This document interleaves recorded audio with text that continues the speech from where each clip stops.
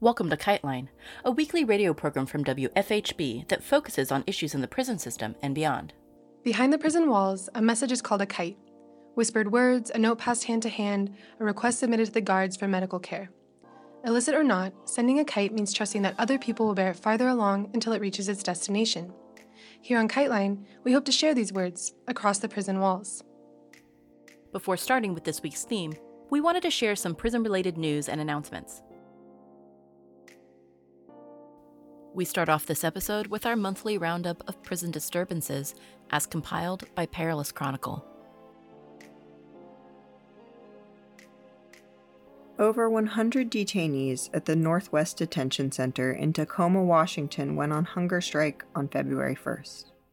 Northwest Detention Center, the largest immigration detention center in the Pacific Northwest, is operated by the private company GEO Group. The South Seattle Emerald reported that in a moment of conflict during the beginning of the hunger strike, protesters refused to allow staff to enter their units. In response, staff used pepper spray and tear gas on detainees. Due to public pressure and the brave commitment of protesting detainees, many of their demands have been met. These include promises to provide real meat instead of a soy substitute, allow more frequent haircuts, better access to medical and dental care, and bringing in an outside contractor for janitorial service. On February 13th, 2 persons in custody at the Lighthouse Youth Center in Bainbridge, Ohio, escaped by walking through the front door. One detainee was arrested the same day after being located near an alleged apartment burglary close to the facility. The other youth has yet to be recaptured as of February 27, 2023. Lighthouse Youth Center is a behavioral health and residential treatment center.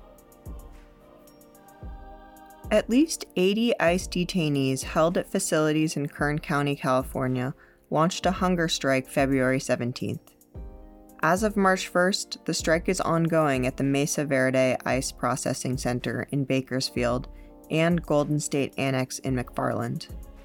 A press release by the Lawyers Committee for Civil Rights explained that the strikers are, quote, demanding the immediate release of all individuals detained at the facilities and the shutdown of both detention centers owned and operated by the private prison contractor GEO Group. Detained people have described living conditions in both facilities as, quote, abhorrent and soul-crushing.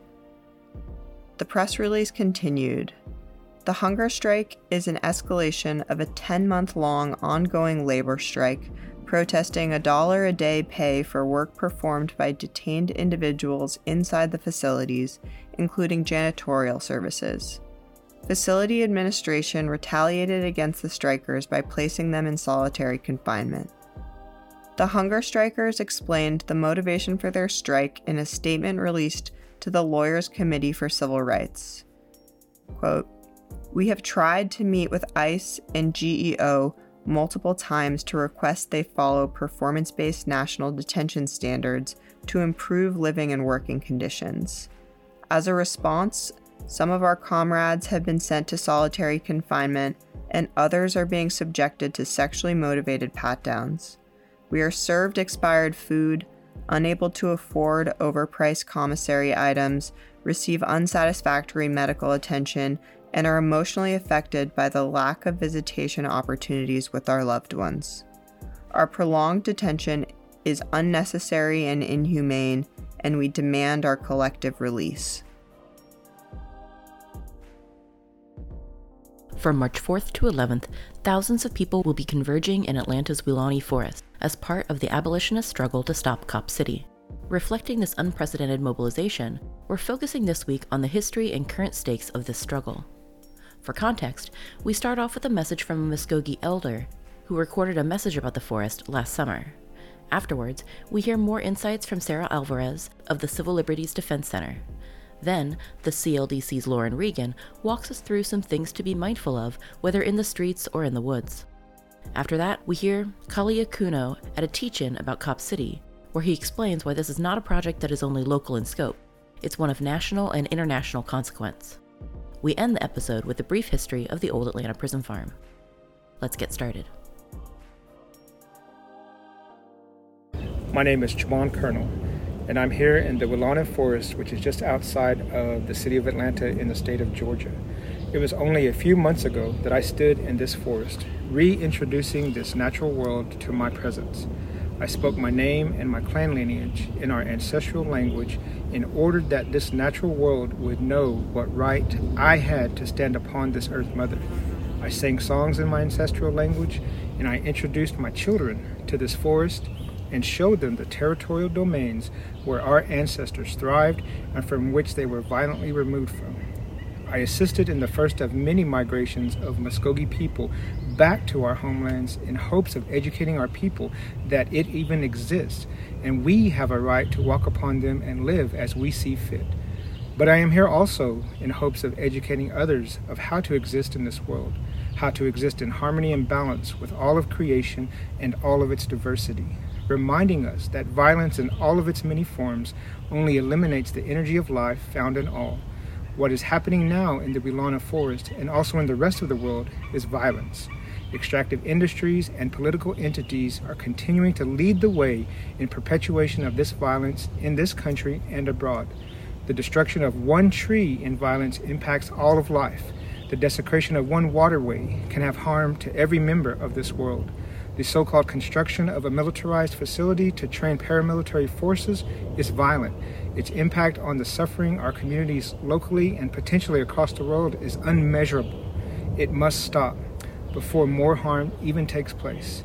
Today, I stand in solidarity with land defenders and allies who are working, petitioning, and acting at every level to end this violence. I stand in solidarity with those who have recognized the dangers of this facility and are working to speak the truth. I was taught by my elders to act accordingly with the interest of those lives yet to come to this world in mind in all of my actions. My hope is that they will not have to suffer. I pray that this forest will still be intact when I am able to make footprints upon it once again, footprints that lay over those of my ancestors who walked here for millennium after millennium. I call upon all persons to join this movement in hopes that our children may live in peace and harmony for generations to come. Mado.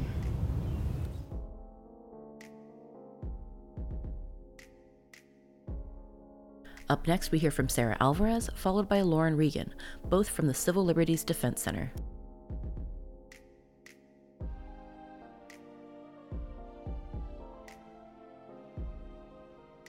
Some of the affidavits that were used to arrest forest defenders in the forest made this claim about the Department of Homeland Security designating the Stop Cop City movement or Defend the Atlanta Forest movement as domestic violent extremists. But there's been reporting that and the Department of Homeland Security coming out and saying no, actually we didn't make such a classification. And so those kinds of lies or gross exaggeration or propaganda, whatever you want to call it, that's kind of a quintessential tactic that you could expect to see. The other one that I think is pretty obvious is the state engaging in really violent or aggressive repression tactics, physically violent, physically aggressive. For example, in Line 3, there was instances of helicopters buzzing protesters who were locked down, which is pretty extreme, and then really excessive uses of force and some arrests where folks were injured. In Atlanta, obviously there's been arrests which are violent, which can be violent, and there's been destruction of the forest, but there's also been a literal police killing of a forest defender, which is, it's hard to imagine what could be more violent or aggressive from the state. Another aspect that can, happen is pretty onerous release conditions or trying to keep people on high bail. Sometimes we see infiltration or, data, movement mapping or trying to gather data on activists, spying sort of stuff. And I guess what I wanted to say is the government engages in these tactics that are repressive when it seems like they're facing a strong opponent or a movement that's really strong. And so in the case of Line 3, there were so many people who came out to fight that pipeline. And the government put so much energy and, millions of dollars into clamping down on those protests and those acts of civil disobedience. And it's really clear that that's what's happening in this case, that this is like a ramping up against this campaign. You mentioned the use of high bails, and I was wondering whether you're thinking specifically about the Atlanta situation or in general, kind of how bail functions in terms of repressing movements. Oh, yeah, absolutely. So high bails are definitely high or excessive release conditions are something that the state can try to use. When folks are in custody, they are isolated from their, they're more isolated from their community. They're isolated from their families. They can be isolated from, medical needs, dietary needs. There's just a ton of pressure that comes down on defendants when they are incarcerated. And most places, a court is supposed to consider when they're deciding whether or not to release you from jail when you get arrested. They're supposed to consider things like risk to the community or the likelihood that you won't show up to court. Like those are the kinds of general things that a court considers. And a lot of the folks in Atlanta were, and I think some still were, held on no bail. So that means that there's no amount of money that they could pay to get out. And that is frequently an intentional action to try and isolate people from the support that they would normally be receiving from their movement when they, are out of custody. And it's, it's really harmful and sad. I think, there's been a lot of I think folks are litigating that issue and bail conditions for defendants in Atlanta, but it puts enormous pressure on people to do anything that they can to get out of custody. And for that reason, it's kind of a key, it's something that the state does generally try to use. State repression is really scary, and it can feel really overwhelming, especially for people who are like feeling more isolated.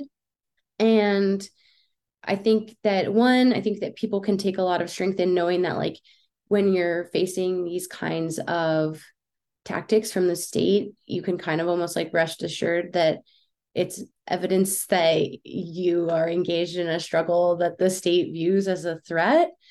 But also, I just wanted to say that CLDC has like a ton of webinars that folks could totally access on our website, cldc.org. We have webinars on grand juries, on digital security. We have a whole thing on RICO. We have Know Your Rights trainings. And, I think that, at least for me, like, I don't know, I assume for other people that it's better to enter any situation or to encounter any challenge with knowledge. And so I would just offer that CLDC has those resources and other folks have those resources too. And I know that there's lots of people from many different spheres who want to support the forest and want to support the activists that have been arrested and want to support the campaign. And so, yeah, knowledge is power.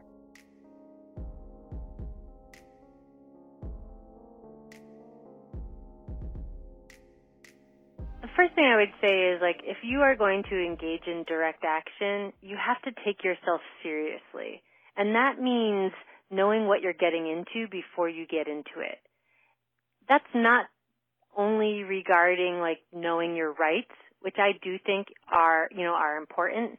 And our website, like cldc.org, since the pandemic started, we've been doing these weekly webinars for activists on all sorts of topics, including security culture, state repression, police misconduct, know your rights for climate activists, digital security, all these different topics. And if you're going to engage in activism that involves property damage, for instance, you are basically offering yourself up to the state if you are not prepared for that level of risk. The amount of discovery that I have had to watch of people wearing very distinct costumes and clothing, breaking windows, walking into stores that are obviously filming, and have video cameras everywhere, and they're not masked up, or they're like in such distinct clothing. And, and now, like, even in Eugene where I am, the cops just posted like 60 pages worth of screenshot photos of people who were, breaking windows and walking into stores and taking things, or just walking around. And now there's like warrants out for their arrest, and, the state is hunting them. So we actually need to take responsibility for making their jobs so easy and just making ourselves such easy targets. The first thing I would say is, like, take yourselves seriously, and know what you're getting into, and at least attempt to mitigate risk before you end up looking around in wonder why there's a warrant out for your arrest, and then being shocked and appalled that you're being dragged into the state and prosecuted.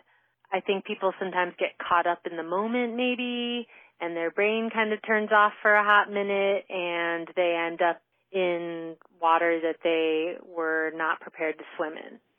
I imagine it's hard to be always on the receiving end of that discovery and seeing video after video.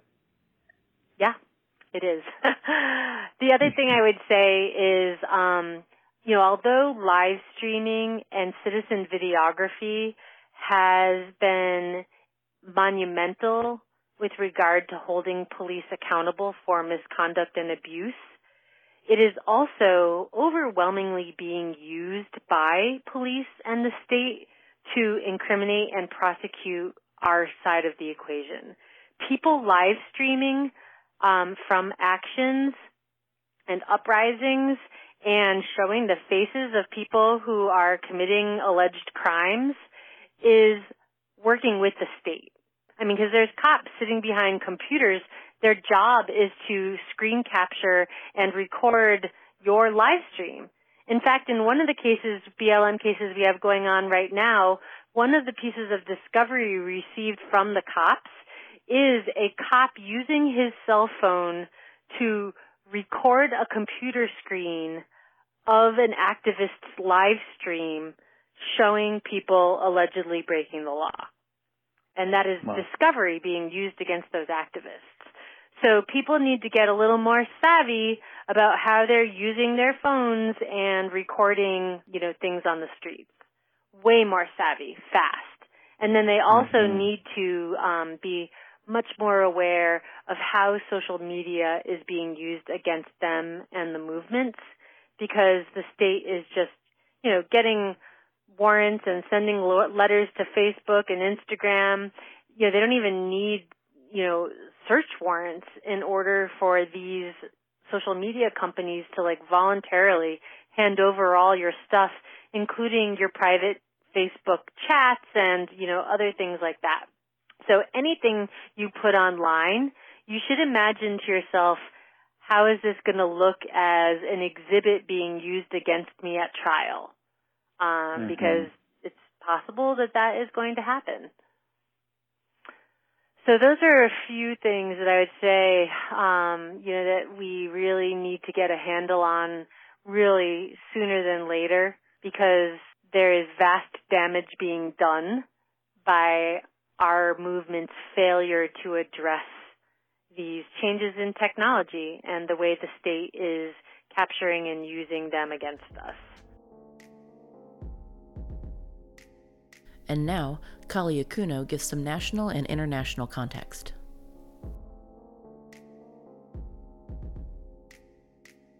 Atlanta's a Democrat-run city. That's right.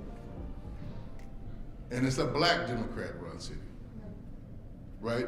A city run by black Democrats since the 1960s, the late 1960s.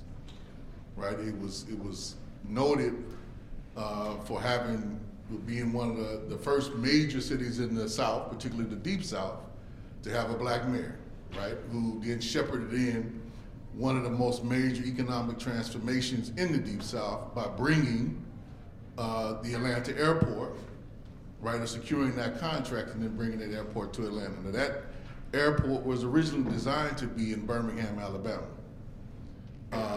And why is this important?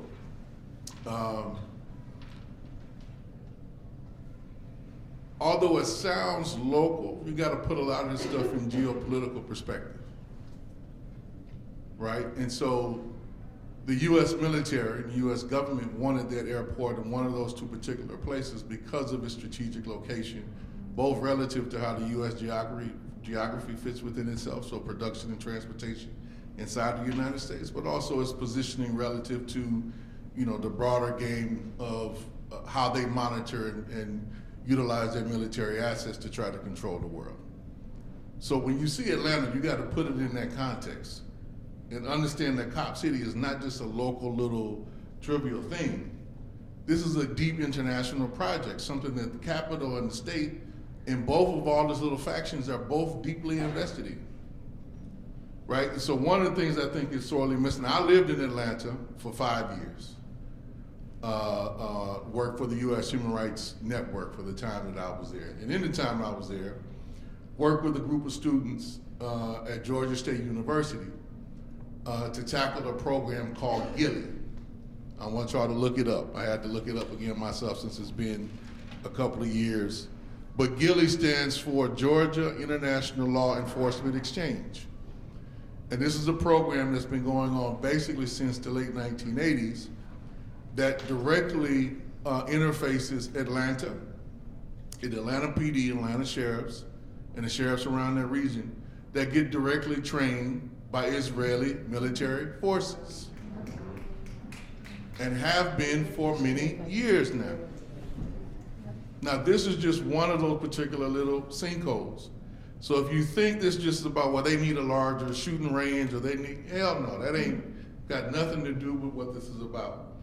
And without a deeper an analysis and presentation of this piece, while the AJ piece is good, is totally out of context. Because you just think they killed Tortuguita because they were like mad or upset, or that they're pursuing this because they just don't like anarchists, or ain't got nothing to do with that. Right? This is a vital project that they need particularly to go through because they are very clear, both sides of this Democrat and Republican coin, that the next phase of governance domestically is going to have to be a brutal one. Right? They are going to have to govern or attempt to govern through more direct application of force against all of us. Not just black folks, not just indigenous folks, not just Latinos, all of us. Reason being, despite how, they want to, portray the economy as, it's got the lowest unemployment rate since the 1950s, and the jobs are growing and expanding, but they themselves didn't tell you on MSNBC and CNN, even though all this supposedly is doing great, most of the American public, is totally uncomfortable with the economy.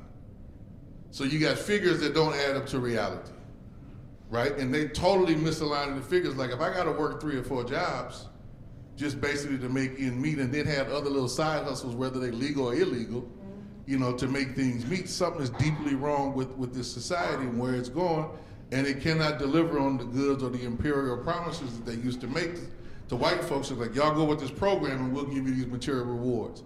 Well, when you can't give the material rewards anymore, what does that lead to? If that's what so much that they were banking their rule on, right?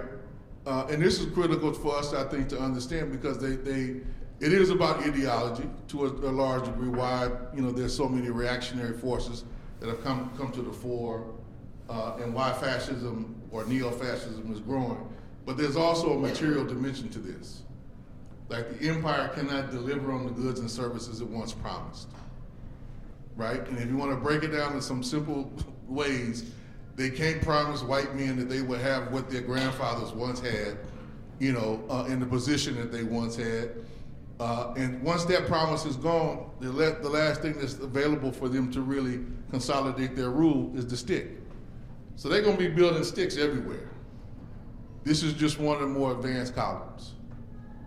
And I think the piece that we have to really figure out in terms of political clarity, why I asked that very subjective question, Because we have to figure out, I think those of us in this room, whether you consider yourself left or liberal, really doesn't matter. The question is, what are we trying to advocate? What is our program? What is our vision for another society, a different society, a humane society, egalitarian society? How do we work on that together despite our political differences? And we end this episode with Sasha, who gives a brief history of the Old Atlanta Prison Farm. My name is Sasha Tico. I live in Atlanta. I moved here in 2019 to start a PhD program in anthropology. So I started doing research kind of intensively on the history of the Old Atlanta Prison Farm, which was roughly like almost 400 acres of land that is just south of the city limits. So it's technically in unincorporated DeKalb County in Georgia, just like 5 minutes from the official limits of the city of Atlanta, but it was run by the city of Atlanta. So it was a city-run prison farm that was opened in 1919 and kept in operation as a prison until roughly 1990, when they auctioned off the remaining livestock and equipment and phased out its use as a prison. At its peak, it housed roughly 1,000 inmates, and that was in the 50s and 60s was its peak, both in its capacity as a prison and in its output as a farm. So it was the fields were fully tilled fields. They're growing all kinds of vegetables, collard greens, okra, and also raising livestock like beef and pork for slaughter. And the food would mostly used to feed prisoners, both in the prison farm and in the other city jail in downtown Atlanta. So it was put forth as a cost-saving measure for the prison system of Atlanta.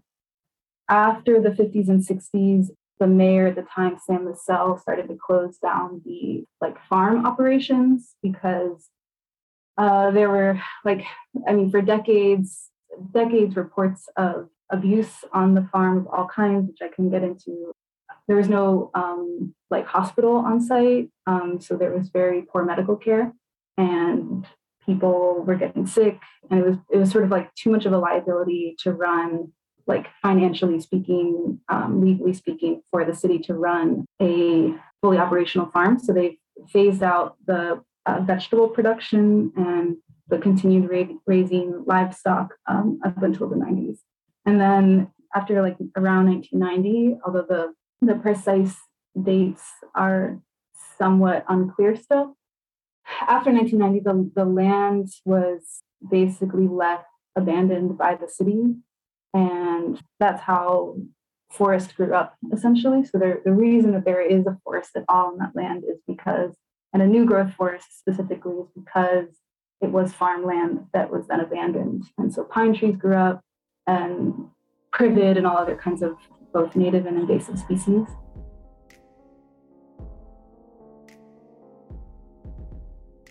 This has been KiteLine. KiteLine is intended as a means of communication between people across prison walls. KiteLine, WFHB, or any affiliates airing this program are not responsible for the opinions expressed on the show. Thank you for listening.